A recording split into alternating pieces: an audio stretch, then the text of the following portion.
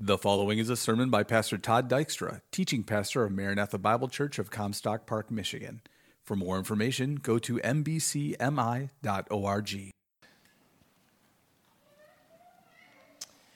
I think one of the most remarkable attributes of God is the fact that He loves. That He loves sinners like you and I, that He chooses to set His affection upon people like us, that God would, in His kindness and His mercy, choose to extend love to those who are the least deserving of His love. God is the essence of love. He is a God who is the never-ending source of love, and He is the one who is always acting in loving ways. This is a tremendous part of God's nature, His attributes. He is love. 1 John 4, verses 7 and 8 says, "Let us love one another, for love is from God, and everyone who loves is born of God and knows God. The one who does not love does not know God, for God is love." God is the standard of love. He is the epitome of love. 1 John 4, verse 16 says, "We have come to know and have believed the love which God has for us, for God is love." John 3:16, the most famous book, or the most famous verse in the Bible, says it well. You know what it says. "For God so loved the world that He gave His only begotten Son." Romans 5, verse 8 says that while we were yet sinners, God demonstrated His own love for us by sending Christ. God is the standard of love. And we love the fact that God is love because we are the recipients of God's love, His abundant, sovereign, incomprehensible love. Unfortunately, many people believe, though, that that is the sum total of God's attributes. That they believe that God is only love. They believe that when you boil God's character and His essence down, He is really essentially only love. That is not the case. Because the God who loves also hates. The same God who loves is the God who hates. In fact, the Bible speaks as much about the hatred of God as it does the love of God. God is a God who hates all that is evil. He hates all that is defiled. He hates all that is perverse. Holy hatred is a part of who God is. It is part of His essence. It is part of His nature. In fact, we would say if God does not hate, then He's not loving. For to be loving, it necessitates that God also hates what is not helpful for His creatures and what is opposed to His holiness. In other words, to not hate what is opposite of love is to not truly love. There are many things and people whom God hates. That's pretty strong. That jars us. That those kind of statements shock us because we don't live in a world that wants to think of God like that. In fact, if you go out in the world, most people believe and imagine God is strictly a God of love. And if you go to many churches, what you're going to hear preached is that God is strictly love. But we need to say very clearly what the Bible says, and that is that God hates certain things and certain people. Many people have said, and you've maybe said it as I have in the past, that God hates the sin but loves the sinner. That's not true. That's not true. And maybe you've heard that God is an unconditional God and that He loves unconditionally. That's not true. Because what that communicates and what that implies is that God loves you just the way that you are, and there's nothing about you that needs to change. And if you're a sinner, that is a serious problem. God does not love unconditionally. Yes, God is a God of love, but God also hates. Let me give you some examples this morning of what God hates. God hates wicked people. God hates wicked people. Romans 9, verse 13, you know it well. Jacob I loved, Esau I hated. Psalm 5, verse 5 says, the boastful shall not stand before your eyes. You hate all who do iniquity. Psalm 11, verse 5 says, the Lord tests the righteous and the wicked, and the one who loves violence, his soul hates. Coming to the New Testament, Revelation 2, verse 6 says, you do this, or yet this you do have, that you hate the deeds of the Nicolaitans, which I also hate. Did you know that God hates wicked, violent, evil people? And he doesn't just hate their sin, he hates them. And the reason we know that is because God does not send sin to hell, he sends people to hell. God does not just judge lies, he sends liars to hell. God does not just judge adulterers and send adultery to hell, he actually sends adulterers to hell. God hates and abhors wicked people. God also hates idolaters. There's a second category that God hates. God hates idolaters. He despises the worship of anything, of anyone other than himself. Leviticus 20, verse 23 says, you shall not follow the customs of the nation which I will drive out before you, for they did all these things, and therefore I have abhorred them. God says, I abhorred the nations who engaged in idolatry. Deuteronomy 7, verse 25 says, the graven images of their gods you are to burn with fire. You shall not covet the silver or the gold that is on them, nor take it for yourselves, or you will be snared by it, for it is an abomination to the Lord your God. God hates idolaters because he's jealous for his glory.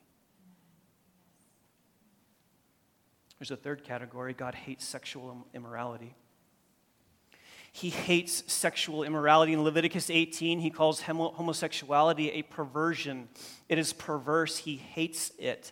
Deuteronomy 22, verse 5, he calls those who engage in cross-dressing and transgenderism an abomination to the Lord your God. God hates perversions of what he has given to a husband and a wife in the context of marriage. He hates sexual immorality.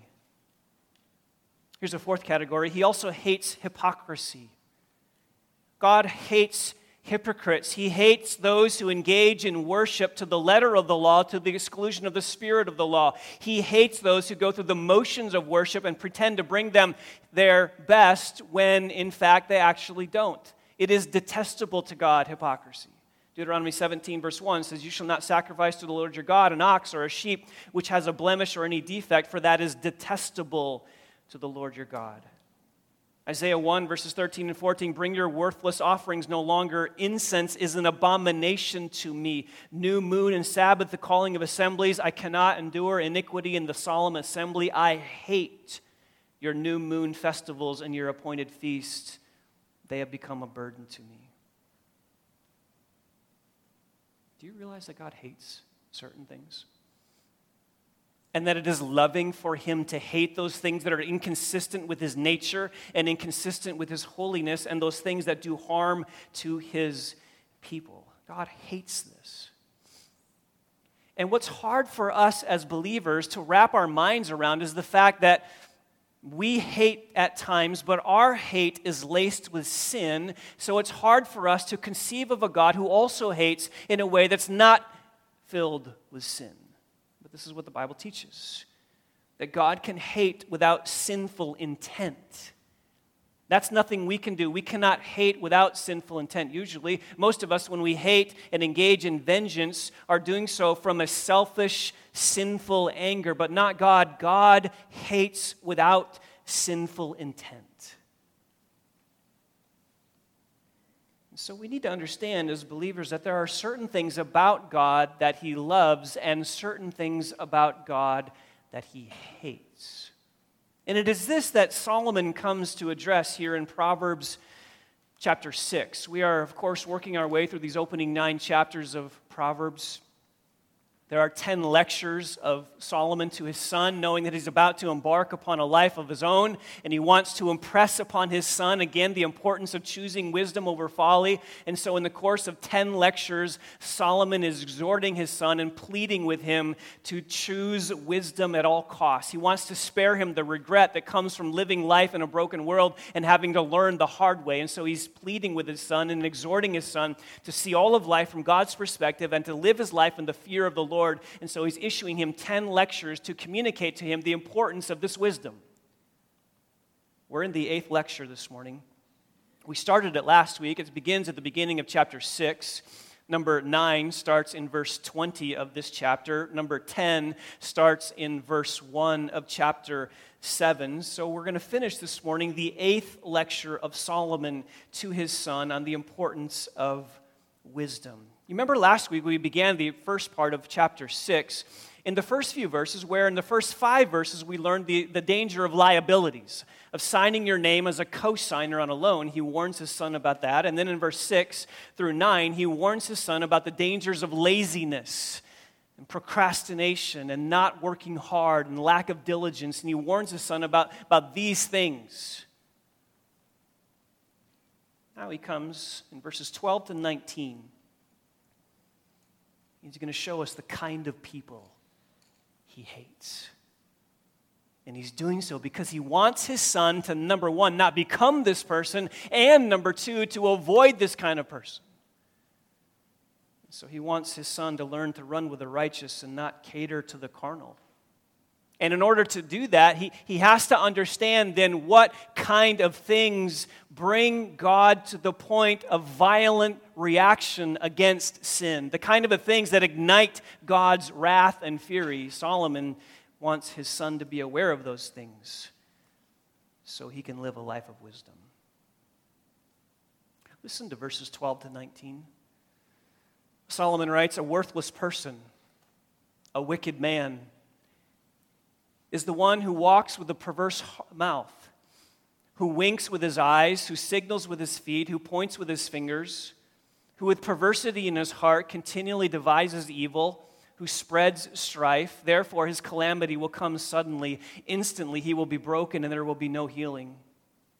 There are 6 things which the Lord hates, yes, 7 which are an abomination to him: haughty eyes, a lying tongue, hands that shed innocent blood, a heart that devises wicked plans, feet that run rapidly to evil, a false witness who utters lies, and one who spreads strife among brothers." Notice in those verses, it is not just sins God hates. He hates people who engage in those things as a lifestyle. And I want you to notice that there is a connection between the first 4 verses and the last 4 verses. Between verses 12 to 15 and verses 16 to 19, there is a close connection between those. That's why we're taking them together. And so I want you to notice a couple things. I want you to notice, first of all, that both of those sections deal with body parts. He's dealing with body parts to communicate the depth of the wickedness of this kind of individual. Notice in verse 13 he refers to eyes, and in verse 17 he refers to eyes. Notice in verse 12, he refers to the mouth, and in verse 17, he refers to the tongue. Notice in verse 13, he talks about fingers on a hand. In verse 17, he deals with hands that shed innocent blood. Notice in verse 14, he refers to a heart that devises evil. In verse 18, also a heart that devises evil. Notice verse 13, he talks about feet, signaling with your feet. And in verse 18, he talks about feet that run rapidly to evil. And then verse 12, again, the mouth. And verse 19, a false witness who utters lies. There's a connection between these 2 verses, these 2 sections. The second thing I want you to notice is what they result in. Notice verse 14, what this kind of wickedness results in. It results in, the end of verse 14, the spreading of strife. And notice verse 19, that does the same thing. It results in one who spreads strife among brothers. There's a connection between these 2 passages. And so we're going to take them together this morning. We're going to look at the first section very shortly, very briefly, and then we're going to come look at verses 16 to 19 a little more comprehensively. Notice with me verse 12. A worthless person, a wicked man, is one who walks with a perverse mouth. This is a scoundrel. This is the wicked person. This is the person who is literally a man of Belial. And Belial, you remember, is another name for Satan himself. And so, in other words, Solomon is describing here a devilish kind of person, a wicked person, an evil person, a thoroughly depraved person. And what are they like? Verses 12 to 14 describe it for us. They are those who walk with a perverse mouth. Their speech is corrupt. Their language is vile. Their tongue speaks twisted, false, deceitful things. Notice verse 13, they wink with their eyes, they signal with their feet, they point with their fingers. He's talking here about deception, trickery. There's a plot. Verse 14, their hearts devise evil. And notice what it results in verse 14. It results in strife, dividing people rather than uniting them. And notice what happens to the kind of individuals who engage in this. Verse 15 says, therefore his calamity will come suddenly, instantly he will be broken, and there will be no healing. The kind of person who lives like this, their downfall will be swift. It will be immediate, it will be complete, it will be certain, and they will be destroyed by the very evil that they engage in. This is the danger of this kind of level of wickedness. Well, that brings us to verses 16 to 19, which are really the commentary on verses 12 to 15. And so I want to take some time this morning to work with you through verses 16 to 19, because they really give us a greater explanation of verses 12 to 15, and they tell us what God really thinks of those who live like is described in these verses. So we come this morning again to our Wisdom University. And our professor is going to teach us on how to hate. That's not popular today. We live in a culture of hate. We live in a culture of vengeance. We're seeing it played out right now in our society with riots. We're seeing people take to the streets and tear down monuments in vengeance and wrath and hate. Listen, we're not promoting that kind of hate. But there is a hate we must have, because there are things God hates. And if we're going to love what God loves, then we must hate what God hates. Verse 16. There are 6 things which the Lord hates.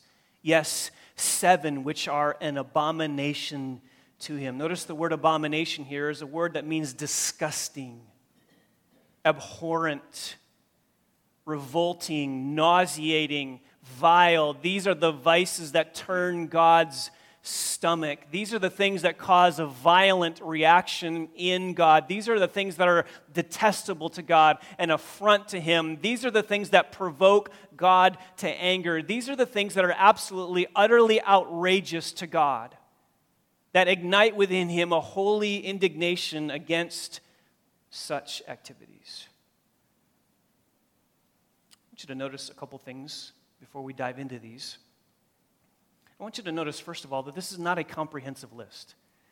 There are many other things we could add to this list that are not on this list of 7. There are many other vices, many other evils that could be added to this list. This is not a comprehensive list, but this is a device that the Hebrew authors would often use in order to help us remember certain things. It's a way of getting our attention. It's a way of kind of grabbing us by the lapels and pulling up close and saying, listen, pay attention, remember. The second thing I want you to note is that this is a Hebraism meant to highlight the last one in the list. This is a way that the Hebrew authors would often use to put a spotlight on the final item in the list, this X+1 format. In this case, 6+1. It is always done to emphasize the climax, the center, the end, the apex of the list. It's like climbing a ladder. You climb a ladder until you get to the very top rung. That's what we're doing in this list. We're climbing the ladder rung by rung until we get to the very final one in the list. Hold your finger here in Proverbs 6 and go over to Proverbs 30. Let me show you just a couple other places where this is also used. in this case not by Solomon, but Agur. Proverbs 30, verse 15.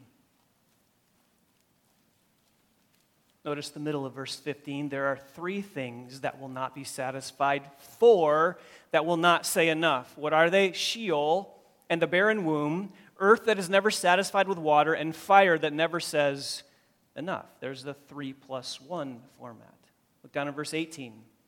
There are 3 things which are too wonderful for me, 4 which I do not understand. The way of an eagle in the sky, the way of a serpent on the rock, the way of a ship in the middle of the sea, and the way of a man with a maid. Skip down to verse 29. There are 3 things which are stately in their march, even 4 which are stately when they walk. The lion which is mighty among the beasts and does not retreat before any, the strutting rooster, the male goat also, and a king when his army is with him. 3+1. Go back to Proverbs 6. This is 6+1. And the final one that he is drawing our attention to in this case is verse 19. One who spreads strife among brothers. This is kind of the apex. This is what God hates. Well, with that as an introduction, I want to walk through this list with you. And I want you to ask yourself, how well are you doing in the hating department? Do you hate what God hates? And do you love what God loves? So let me give you these 7 deadly sins. 7 things that elicit God's anger and wrath. 7 things that ignite God's holy hatred. First, number 1 is a disdainful look.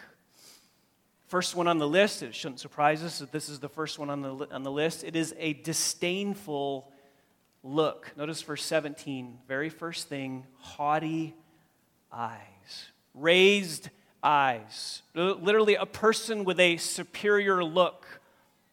This is the person who is looking down on someone else. This is the person who is, in a word, arrogant, prideful, conceited. This is the individual who thinks that they are a cut above others, who look down their noses at others, who puts themselves up and put others down. This is the person who overvalues themselves and undervalues other people. This is the arrogant, proud, conceited person who's characterized by selfish ambition. Proverbs 30, verse 13 says, there is a kind, oh, how lofty are his eyes, and his eyelids are raised in arrogance. It shouldn't surprise us that this is the first one on the list. Because this is the root sin in all other sins.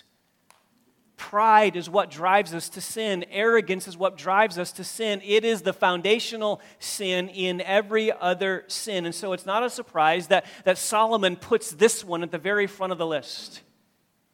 God hates pride, and he hates arrogance. One writer says this, is there any trait more deceptive?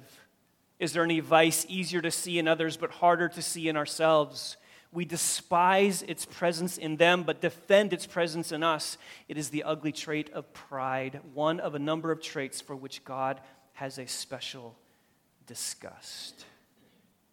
God hates this. God is disgusted at pride. Look over just a couple chapters to Proverbs 8, verse 13. Proverbs 8, verse 13, the fear of the Lord is to hate evil, pride and arrogance and the evil way and the perverted mouth I hate. God hates this. Proverbs 16, verse 5, everyone who is proud in heart is an abomination to the Lord. Proverbs 16, verse 18, pride goes before destruction and a haughty spirit before stumbling. You'll, of course, remember what the New Testament writer James says about this. He says in James 4:6, God is opposed to the proud, but God gives grace to the humble. God hates it when we're proud. He hates it when we're unteachable. He hates it when we put ourselves up above others. He despises that.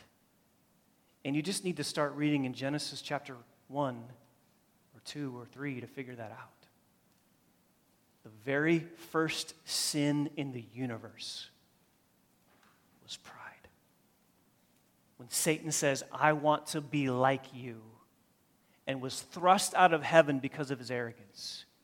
The very first sin committed in the human race was pride and arrogance, as Adam and Eve see the prohibited fruit and they say, I'm going to do what I'm going to do. I'm not going to obey God because I want to do what I want to do for myself. That's pride. That's arrogance.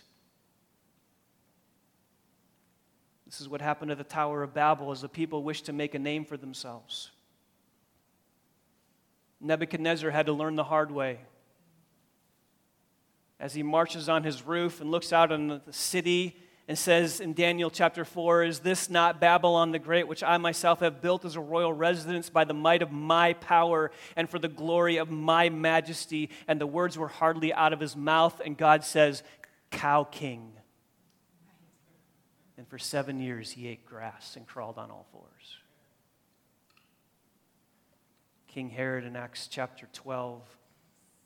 On an appointed day, Herod, having put on his royal apparel, took his seat on the rostrum and began delivering an address to them. The people kept crying out, the voice of a God and not a man. And immediately an angel of the Lord struck him because he did not give God the glory, and he was eaten by worms and died.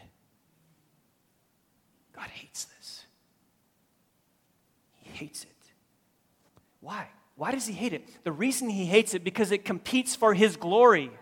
And Isaiah says, I will give my glory to no one else.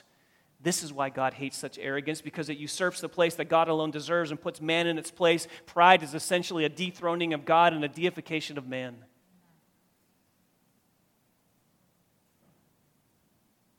This is obviously here referring to the wicked. This list in Proverbs chapter 6 is obviously referring to those who are without Christ. But there's a principle here for us believers. Can we not fall into pride? And do we not at times begin to think more highly of ourselves than we ought to think and be characterized by selfish ambition? Does that sin not find its way into our hearts? God hates it. Number 2, what else does God hate? Not only does he hate a disdainful look, he hates a deceitful tongue.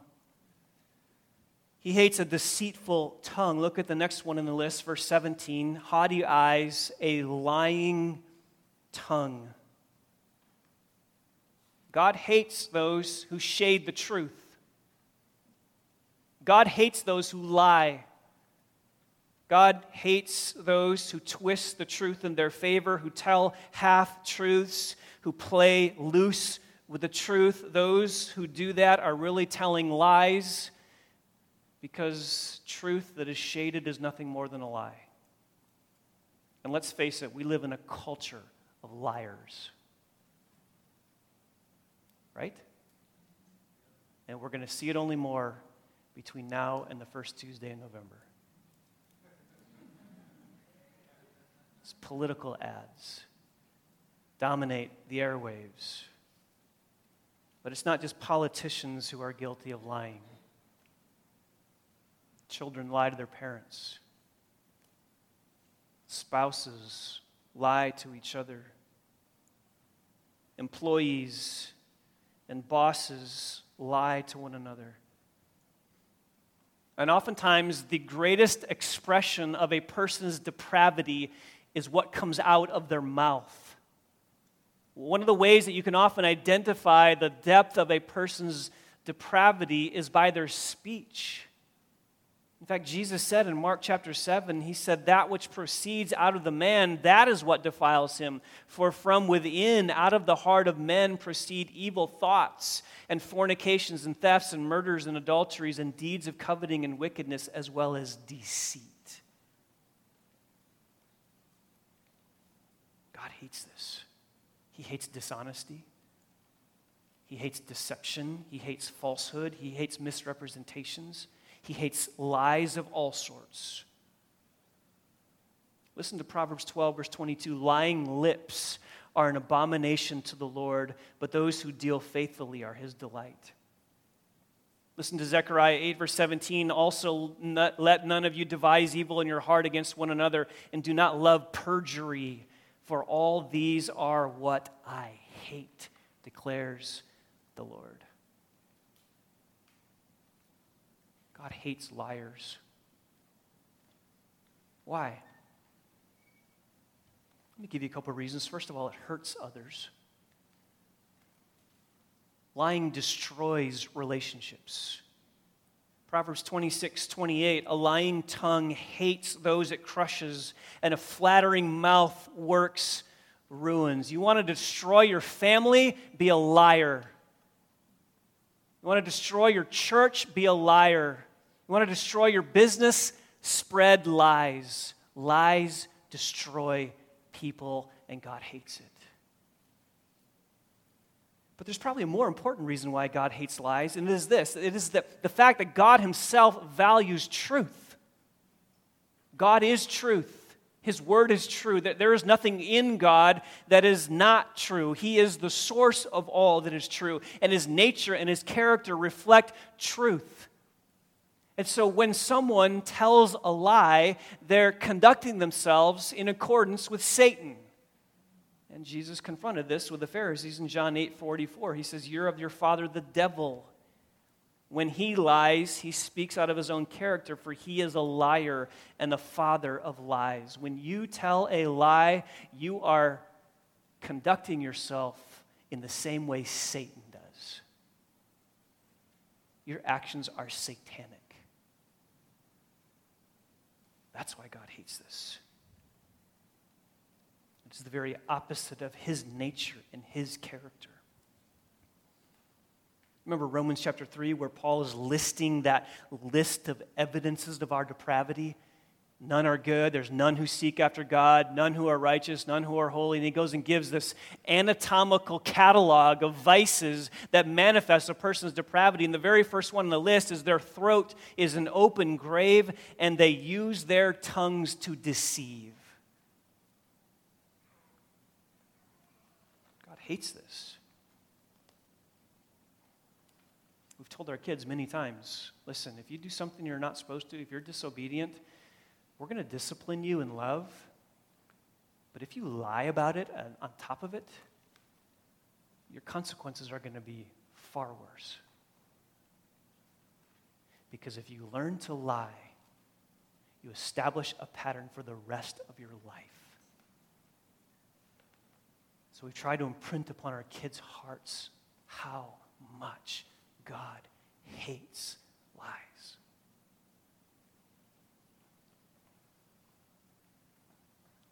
There is a digital age equivalent of a lying tongue. It's lying fingers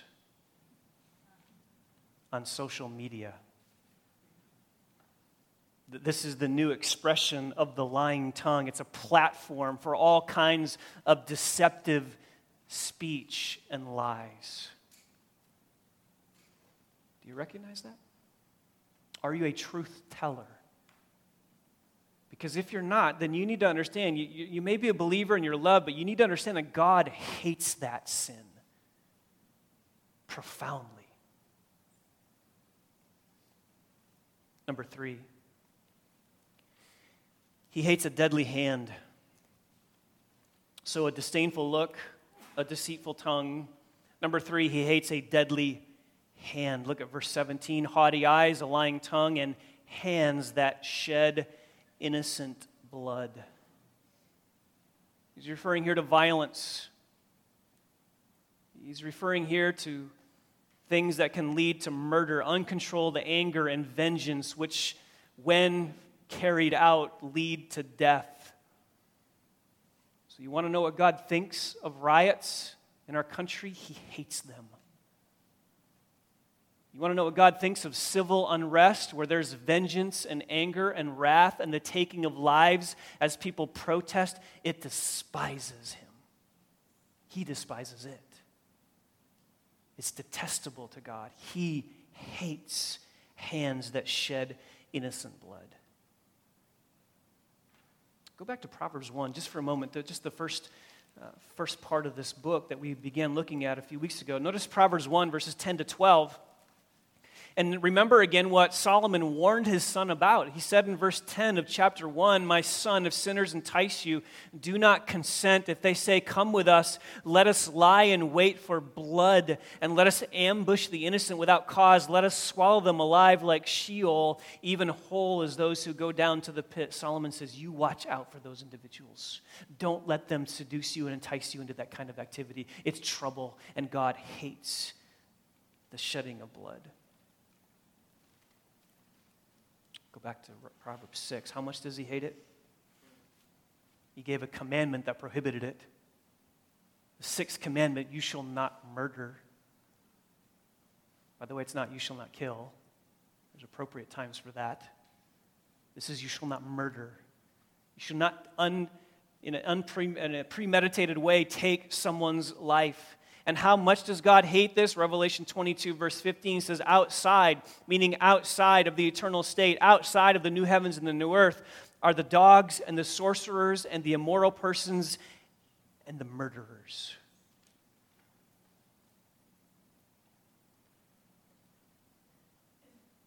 It's easy for us at this point to say, well, I've never murdered anybody. I would never do that. In fact, I'll never do that the rest of my life. None of us here, I believe, are guilty of murder. If you are, you should probably tell us that. Just kidding. But what about, have you ever murdered someone with your words? Your anger? Because you remember what Jesus said in Matthew 5? He confronted them. He confronted the Pharisees, and he says, you've heard that the ancients were told, you shall not commit murder, and whoever commits murder shall be liable to the court. But I say to you that everyone who is angry with his brother shall be guilty before the court. And whoever says to his brother, you good for nothing, shall be guilty before the Supreme Court. And whoever says, you fool, shall be guilty enough to go into the fiery hell. See, it's not just murder that God prohibits and hates. It is the anger that drives such actions. God hates such vengeance, and he hates such anger because it harms people made in his image.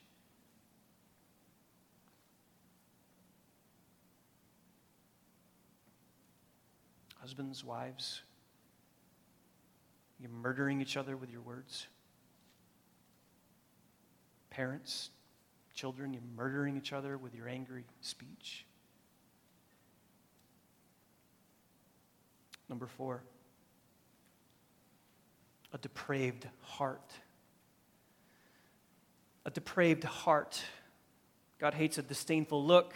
He hates a deceitful tongue. He hates a deadly hand. Number 4, he hates a depraved heart. Verse 18, a heart that devises wicked plans.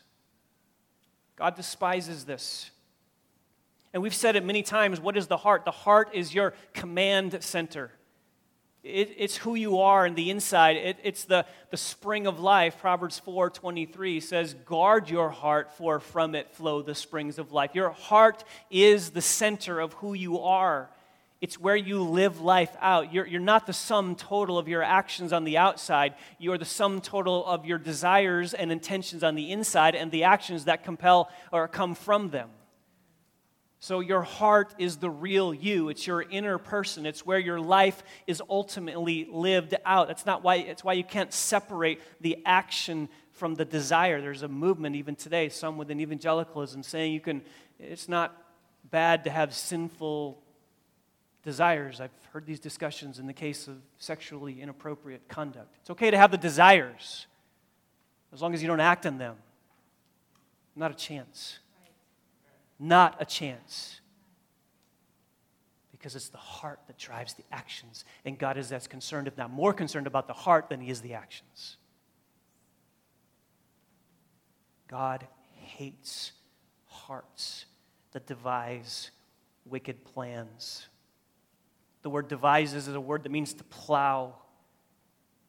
to plow, like a farmer plowing his field, preparing it, planning for it, ready to seed it, ready to put the seeds in and see the crop grow. It's a preparation phase. And just like a farmer plans to plant his crops, there are people who devise wickedness in their hearts. They plan for it, they prepare for it, they think through it, they hatch up plots to hurt people in their hearts. That's where it starts. This is why God flooded the earth. And only 8 people survived. Genesis 6:5 says, God saw that the wickedness of man was great in the earth, and that every intention of the thoughts of his heart was only evil continually.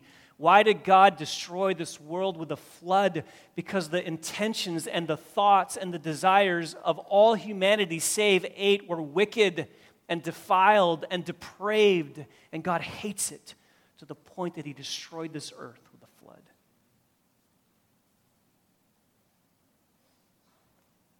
God hates evil thoughts and evil deeds. He hates the evil plans that brew within people's minds. Proverbs 15, verse 26, evil plans are an abomination to the Lord. I read this verse earlier, but Psalm 11:5, the Lord tests the righteous and the wicked, and the one who loves violence his soul hates. Why? Because this shows a heart that is completely depraved. This shows a heart that is completely sold out to evil and wickedness. One writer says evil thoughts are a sure sign of evil hearts. And evil hearts are a sure sign of evil people who have turned their backs on their good Creator. God hates wicked plans devised in the hearts of wicked people. But let's not get ourselves off the hook too quickly. Have your hearts been completely pure this week? Let's just be honest. At times as believers, sometimes we plan evil things in our minds. Someone does something to us, and we go through this process in our minds of cultivating and planning, even if it doesn't come to fruition, what we would want to do to that person in retribution and vengeance, and God hates it.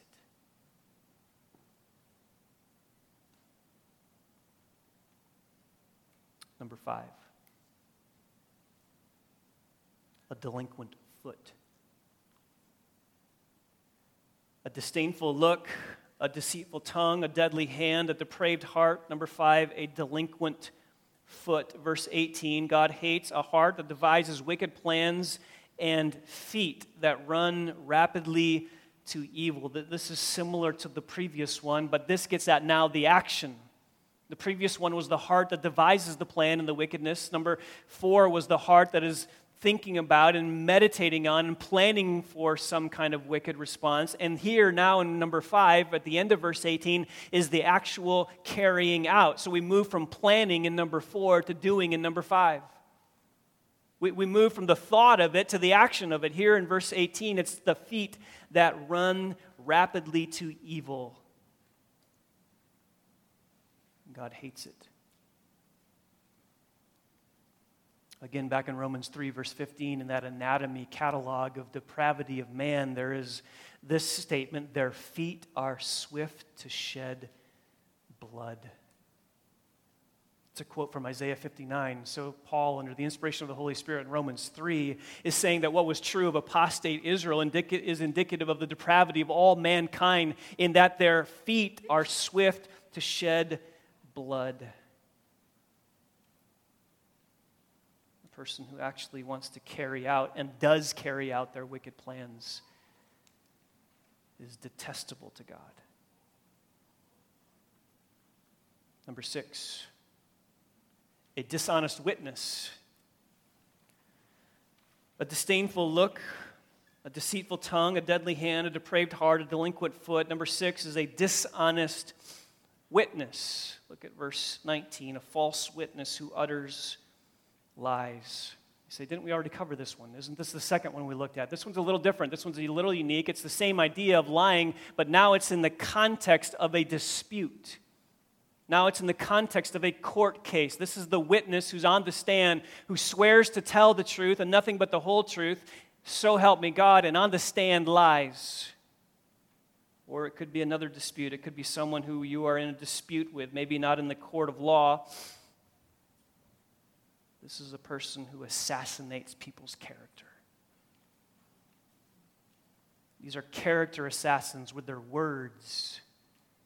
Not only are they spreading lies about certain situations, they're actually spreading lies about people in a way that is a false testimony about them, and God hates it. Proverbs 12, verse 17, he who speaks truth tells what is right, but a false witness deceit.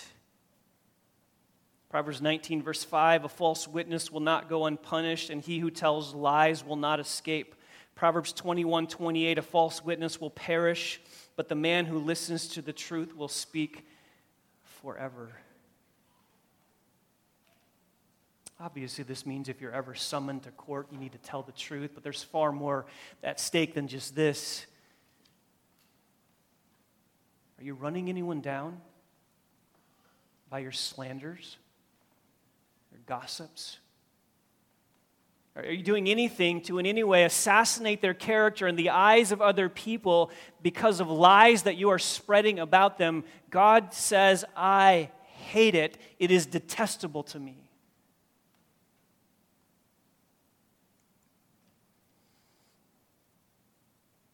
Number 7. Here's the top rung of the ladder. We've climbed 6 rungs.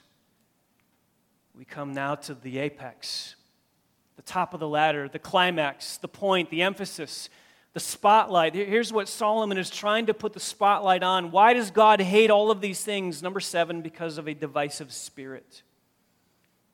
A divisive spirit. Verse 19, a false witness who utters lies, and one who spreads strife among brothers. Kind of people who stir up conflict in their families, who stir up conflict in their church, in their community, in their workplace. The schismatic, factious, contentious, divisive, disruptive person God loathes. He hates it. This is what this person usually results in. Strife among brothers. Notice verse 14. Look up just a few verses. At the end of verse 14, here's where that statement ended as well. Who spreads strife?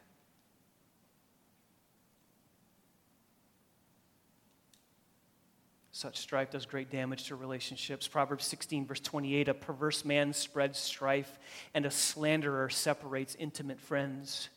Proverbs 17, verse 14, the beginning of strife is like letting out water, so abandon the quarrel before it breaks. Proverbs 26, verse 21, like charcoal to hot embers and wood to fire, so is the contentious man to kindle strife. God hates this. Because God loves unity. He loves it when brothers and sisters dwell in unity. Psalm 133, verse 1, how good and how excellent and how wonderful it is when brothers dwell in unity.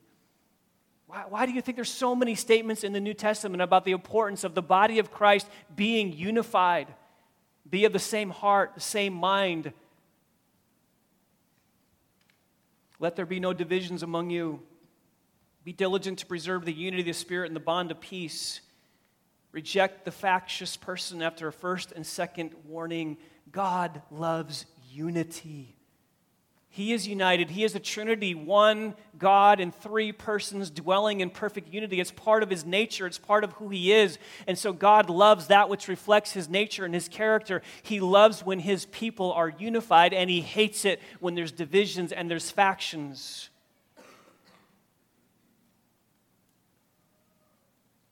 You are never more like Satan than when you sow discord. You are never more devilish in your conduct than when you create factions around you, when there's strife, when there is a litany of relationships behind you that lead to strife. One writer says, troublemakers take delight in stirring up fights between various parties. Petty jealousies can embitter families. False rumors can undermine and divide churches. Many units of society can be broken by the troublemaker who shoots his poison of strife into the midst of his group. End quote. Brothers and sisters, is there strife all around you? In your homes? In your relationships here? Does contention and division follow you? If so, look at your heart. Because God despises the one who separates people. It's quite a list, isn't it? 7 things God hates. Not just hates, he despises them. They're detestable to him. They ignite his wrath and his fury. And if you're here today and you don't know Christ, and some of these things characterize you, the only way to be free from this is to repent and place your faith and trust in Christ. And if you're a believer here today and you find yourself falling into these things and you know that God hates those things, then the only solution is for you to hate them like he hates them. To love what he loves, to be outraged by sin, to abhor it, to not just have a mild aversion to it, but to absolutely hate it. Let's be like God. Let's love the things he loves, and let's hate the things he hates. Lord, we need to hear hard truths. Hard preaching makes soft people. Soft preaching makes hard people. And so, Lord, we pray that you will soften our hard hearts, if they are that, by these truths which have sharp edges. And we ask, Lord, that we would learn to be better haters. Better haters of our own sin, better haters of the things that you hate, better haters of the vices that creep into our hearts and our lives and our marriages and our families and our churches and our workplaces, wherever it might be. Lord, let us hate what you hate so that we can love what you love. Father, we praise you for your hatred. We confess we don't talk enough about this. We don't speak enough about this because we live in a culture that just loves to talk about your love. But God, let us be reminded of the fact that you're a holy, righteous, jealous God. And you will not tolerate sin. Let us remember, Father, it's not just sin that you send to hell, it's people. And if there are any in our midst this morning who might be characterized by these things as a lifestyle, God, draw them to yourself, soften their hearts, and bring them to Christ. For the rest of us, Lord, let us choose wisdom over folly. As we're faced on a daily basis with numerous opportunities to engage in a wicked world, Lord, let us run towards what is holy and righteous and flee that which you hate. Lord, let us never entertain ourselves with the things that you died for your honor and glory. It's in Christ's name we pray. Amen. You've been listening to a sermon by Pastor Todd Dykstra, teaching pastor of Maranatha Bible Church in Comstock Park, Michigan, where we exist to display God's glory, declare God's truth, delight in God's Son, and disciple God's people. No part of this digital file may be reproduced or distributed without prior written consent. For permission, go to mbcmi.org.